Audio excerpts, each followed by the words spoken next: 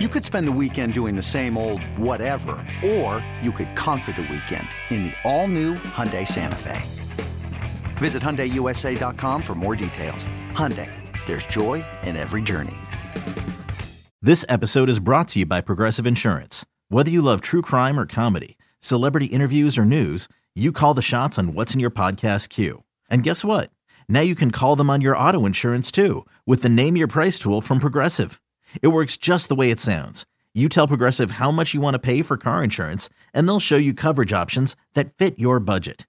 Get your quote today at Progressive.com to join the over 28 million drivers who trust Progressive. Progressive Casualty Insurance Company and Affiliates. Price and coverage match limited by state law.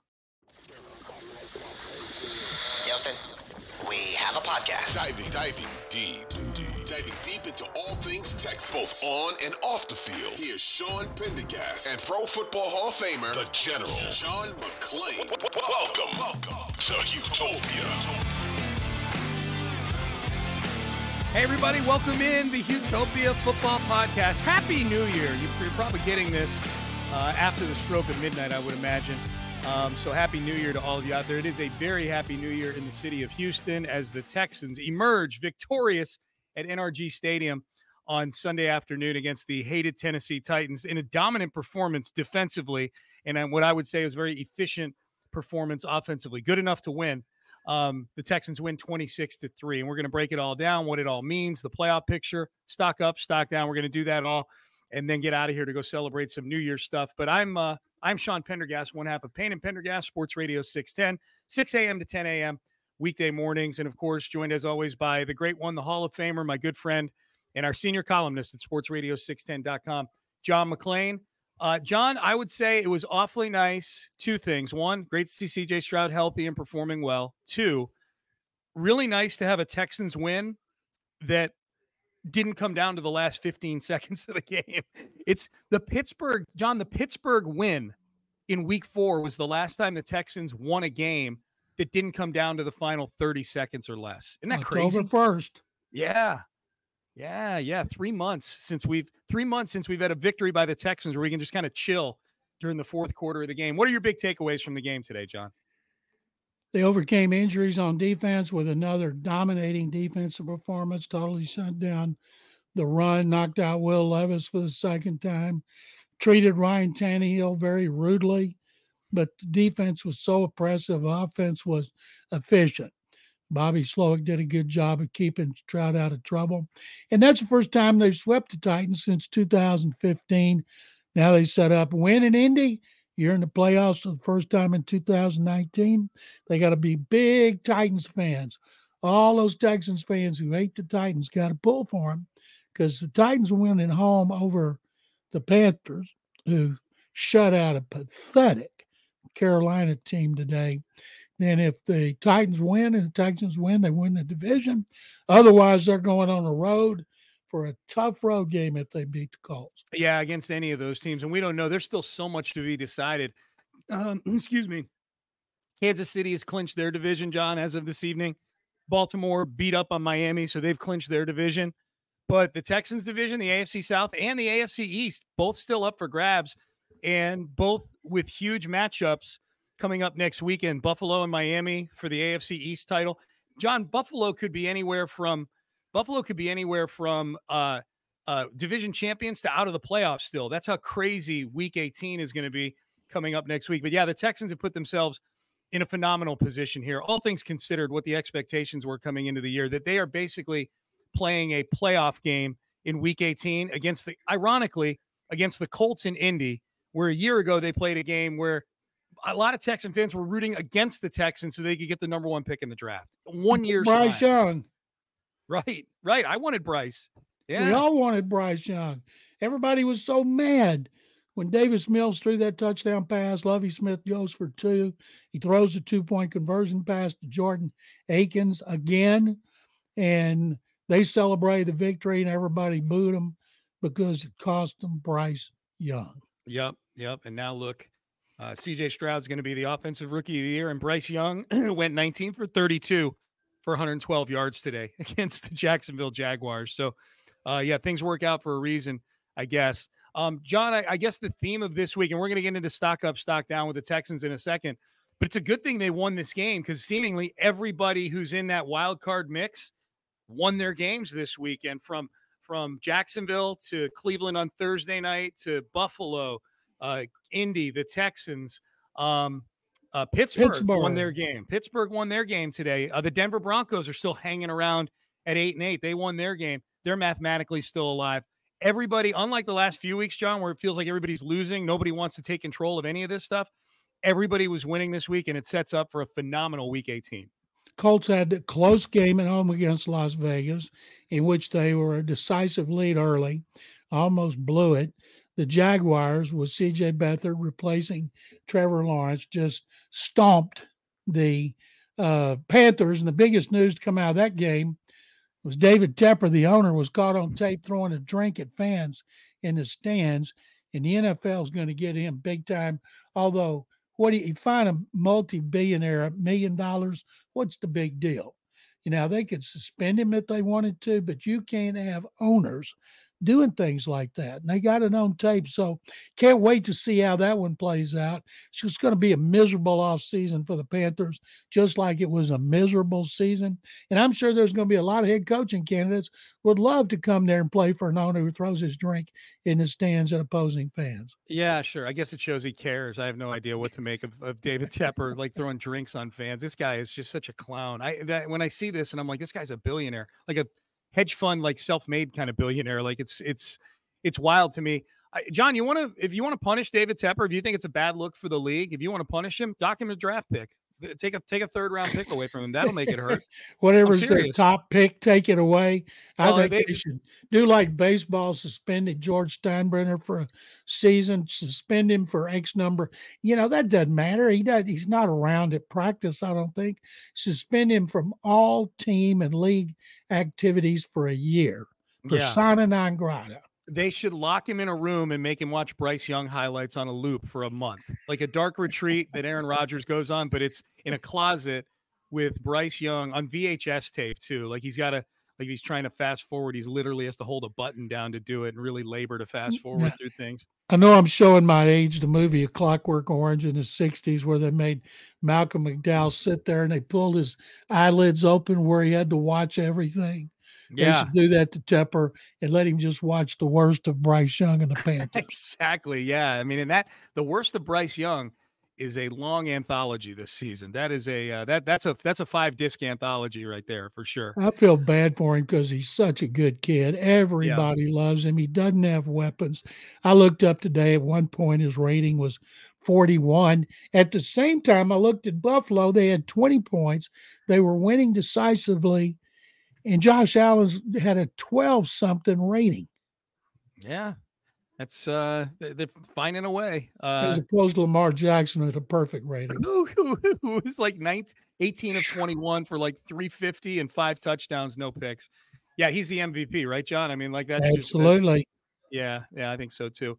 All right, John. Let's so as far as just kind of laying the groundwork, by the time people are listening to this, I'm guessing that we'll know what the date and time are for the Texans game. There's 5 windows next week that a game could be plunked down in: early on Saturday, evening on Saturday, and then the 3 normal windows on a Sunday: noon, 3 o'clock, and then the Sunday night primetime game. Like I said, John, by the time people are listening to this, it may already be announced. If you had to guess, if you had to harbor your best guess, we've got all the games done other than Minnesota and Green Bay, which really doesn't impact the Texans at all. When do you expect this game to be played next weekend? Because it is involving 2 teams that, winner therein, will still have a chance to win the division. I think, even though they're not big-name teams that would bring in big audiences, I don't see them in prime time. I could see them at best going into the late window on Saturday. Would they play them at 3 o'clock or 3:45 on Saturday, and then they play a night game, or at 3 o'clock on 3:15, 3:25 on Sunday? I'd be surprised if they play primetime. Yeah, I will too, only because that Buffalo-Miami matchup is super, super sexy. Ooh, you know it. So that's so I think that one's going to get Sunday Night Football. That'd be kind of fun for a Saturday game, though, John. Although I don't like them being the road team and having one less day to prepare for the game. Like it's not like a Thursday necessarily, but it's not ideal. I think I'd all things considered, I think the Sunday afternoon window, like the 3:25 window on Sunday, would be perfect, I think. I agree, but from a selfish standpoint, playing Saturday and we watch games all day Sunday. I agree. Yeah, selfishly, I totally agree with that take 100% because you and I never get to watch football on Sundays. All right, John, you ready to do a little stock up, stock down for today's game? I'm ready. All right, let's do it. We do stock up, stock down for every Texans game. Again, 26-3, the final score. Hard to find a lot to quibble with the Texans, so may have to get a little creative with the stock down. But we do 4 stock up, 4 stock down. And, John, you always go first. I've got 2, and I'm betting that you won't steal them from me. Okay. That's stock down. Stock up, I'm going with defensive ends. Jonathan Grenard was out, 12 and a half sacks. He was out. And so that means Will Anderson Jr. comes back. He's not 100% with that sprained ankle. Derek Barnett playing against his hometown team for the second time in 3 years. And then Jerry Hughes had to play more. Jerry gets a strip sack that is returned for a touchdown by Sheldon Rankins. And then Will Anderson Jr. has 2 sacks. Derek Barnett, 1.5. Will had 6 pressures. Barnett had 5.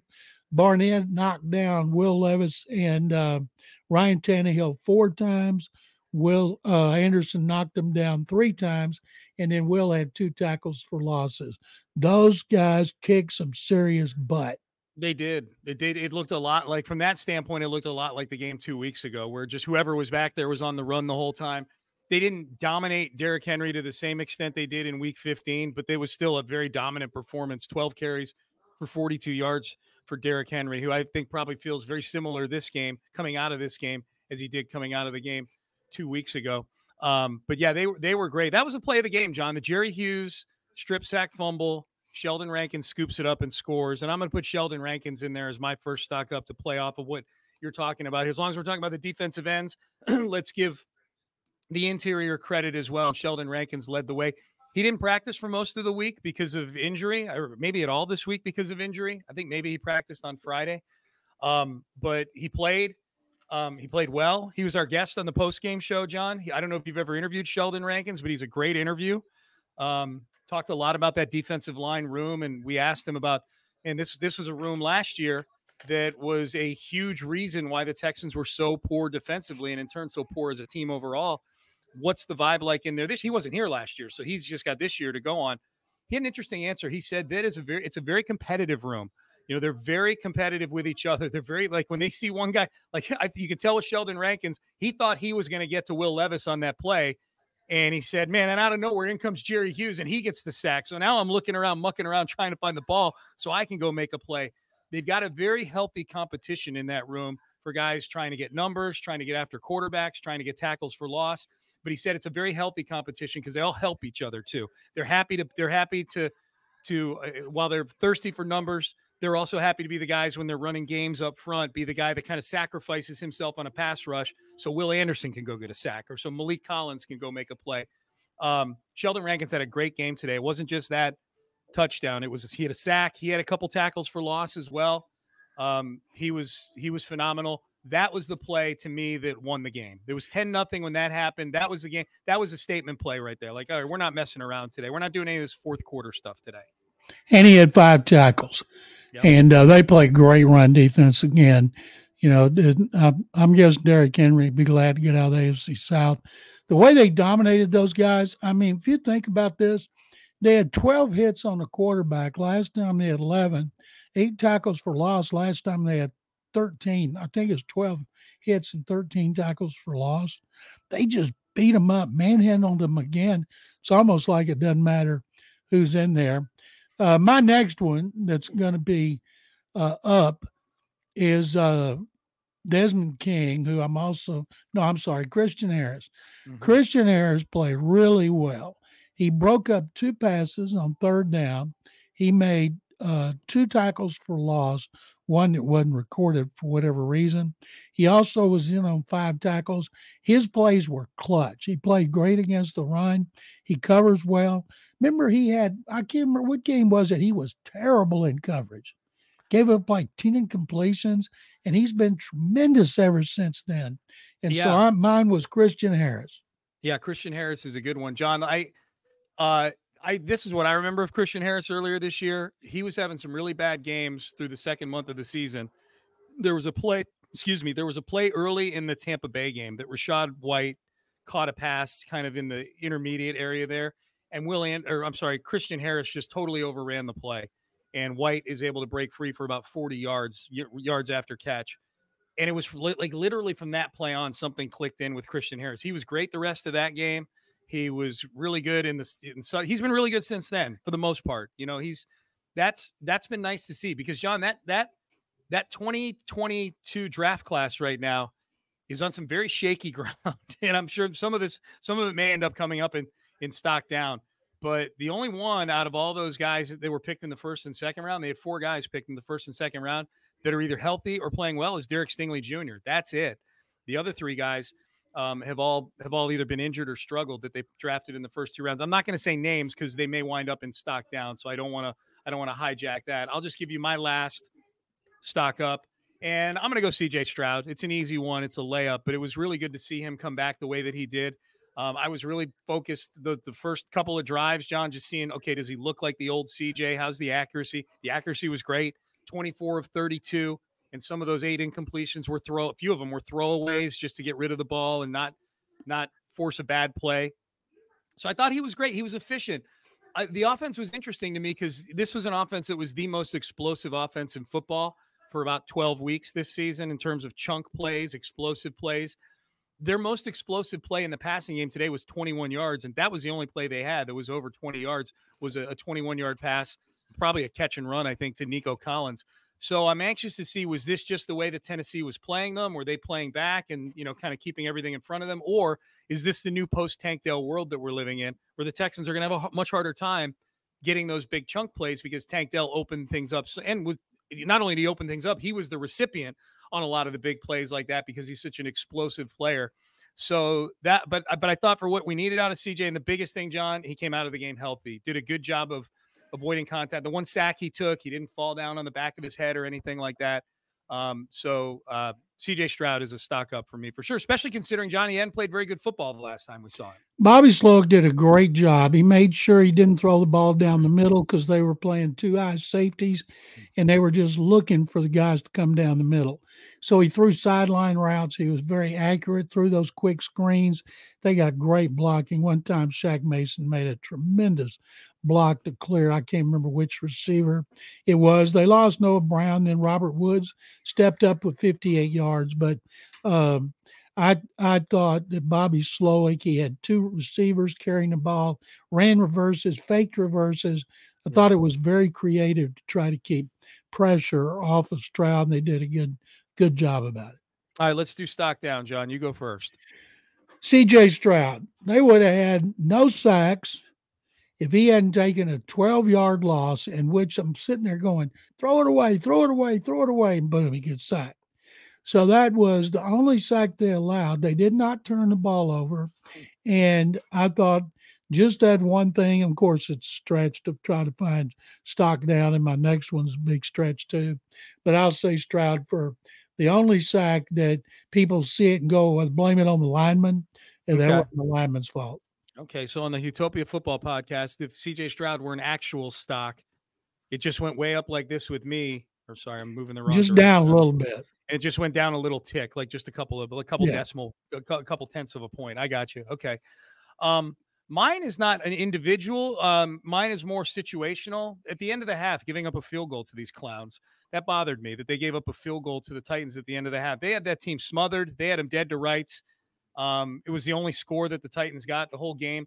You had the Will Anderson back-to-back sacks there that would have been a really cool moment to kind of force them out of field goal range. And then they give up a 20-yarder or whatever it was. Oh, my goodness. To DeAndre Hopkins. And yeah, you can't do that, John. They did give up a few plays to D-Hop. It's a 26-3 game. If all we're going to do is stock downs with the Texans, they need little Keune stuff like this, and they win 26-3. So that's mine. Texans end of half defense allowing a field goal to the clown organization that is the Tennessee Titans. Do you realize DeAndre Hopkins passed 1,000 yards for the 7th time in his career? And also, Derrick Henry passed 1,000 yards. Very small consolation. Now, I could say this next one was the red zone offense, which was awful. They got down there and had to settle for field goals. I got a better one. How often do you see a team have no penalties? They were on the way to no penalties. Desmond King on a long sack takes the ball away, and then he bumps Tannehill and knocks him down and gets called for unnecessary roughness. After the sack and everything was 6 yards. They had one penalty for 6 yards. Desmond King, who led the team with being in on 8 tackles, he's the one that got the only penalty. So stock down with Desmond King. Stock down for Desmond King for that penalty. John, you know that drive that you're talking about, that was the first drive the Titans had in the second half. The Texans came out and kicked a field goal in the first drive of the second half, so they made it 23-3. So they got the 3 points I was so agitated with, they got those back. And then the Titans go on a drive, John. They're down by 20. The Titans go on a 17-play drive that took nearly 9 minutes of clock. Like the Texans didn't need to run a 4-minute offense in this game because the Titans burned damn near the whole third quarter to the ground to not score any points down there, because that was that series. That was that possession that you're talking about where Desmond King got the penalty. It was 3rd and goal. The Texans had kept the Titans out of the end zone on 1st, 2nd, and 3rd and goal. And then Desmond King gets that penalty after the Sheldon Rankin sack. So then they go 1st, 2nd, 3rd, 4th and goal, 4 down. So 7 of those plays on that 17-play drive took place basically inside the 6-yard line. It's crazy. Great 4th down defense. Yeah, really good, really good. And if I could give a stock down, I'd give it to Tim Kelly for burning the clock in a game where they were down by 20 points. My other stock down, John, and again, we're reaching here because the team was so dominant today. Just the overall medical condition of this team. Like we already had issues. Now their starting left tackle, who's been dealing with a knee all year, has a groin injury, and Noah Brown and Robert Woods both left this game with injuries. So if these are injuries that are bad enough to keep them out of the Colts game, I have to imagine that all 3 of those guys are going to do everything they can to get on the field for that game in Week 18. It's do or die. Season's over if you don't win that game, pretty much. But the team that was already pretty banged up got even more banged up with 3 very important players, particularly Tunsil, although the offensive line did a pretty good job even after he went out at protecting. It did. Yep. George Fant came in at left tackle, which he'd not played unless he's substituting a little bit. Charlie Heck is beating him out at right tackle. He came in like the run blocking was not great. It was good enough. And then I thought the pass protection was good. The one sack was Stroud's fault. So kudos to the offensive line. I think I gave him a B on my report card. Are you surprised that Charlie Heck beat out George Fant so quickly to get that right tackle job? The way I don't know what Fant was doing wrong, because Charlie was healthy and he was ready to go. All they had to do was activate him. And then when they played him and Fant was hurt, I guess he played well enough. Was that Denver? Or no, that was the Titans. I guess he must have played well enough to get to start the Cleveland game. Then he started today. So he started 3 in a row when 2 of them when Fant is healthy. And I'll guarantee you those injured players, as long as it's not a concussion, they don't have any concussions, I don't think. If they're 80%, they'll be out there. Yeah, I hope so. I hope you're right about that, man, because it's going to be fun next week for sure. So there's our stock up, stock down. 26-3, the final score. John, it sounds like you have a report card that's up on the website. What else you got coming out here in the next day or two? I have a column about the game and what it means and how big this one was. And as far as first place or making a wild card berth, and how last year's game was so big too, but as we talked about, an entirely different reason. And then we will have D'Amico Ryans on Monday and the players, and I'll write another one for Monday. Yep, Monday, New Year's Day, a little New Year's Day D'Amico Ryans action. Can you believe, Sean, what? that the Texans have won 9 games, securing a winning season for the first time since 19. No. And they have a chance to get in the playoffs. We crazy. Never dreamed that when we were making our predictions. Never. No, it's crazy. D'Amico Ryans has done an amazing job. He's done an amazing job. I don't think he's going to win Coach of the Year. I think that Cleveland loss really hurt his chances there. And Kevin Stefanski, I think, has put himself in pole position for that. But it doesn't diminish what D'Amico and his staff have accomplished this year. It's been nothing short of miraculous. It really has. That's a fact. It's been incredible. All right, John. So we look forward to all your work on sportsradio610.com. I enjoy these always. I enjoy them even more after a win. And man, we got a de facto playoff game next weekend, my friend. I can't wait to preview this with you later on this week. We'll do it Tuesday. We'll do it Thursday, and can't wait. It's like the wild card weekend starts early.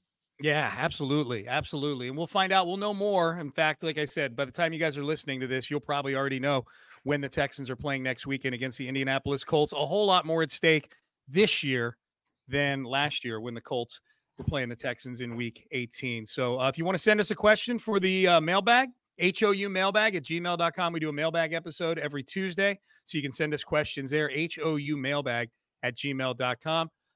For James Jackson, our producer, who's off partying right now for New Year's, but he's left this up to us. I'm going to hit stop recording here in a minute. James, we thank you. Happy New Year. We appreciate everything James does for the podcast. Click that subscribe button. If you do that, we appreciate you and everything you do for the podcast by telling a friend. And John, I appreciate you. Happy New Year. I've enjoyed this. Happy New Year to you and Amy. Thank you. You and Carol as well. For John McClain, I'm Sean Pendergast. We are out of time. Happy New Year, everybody, and congratulations again to the Texans. A winning season. Let's go get those double-digit wins and get to the postseason next week. This has been the Utopia Football Podcast. We'll see you on Tuesday, everybody.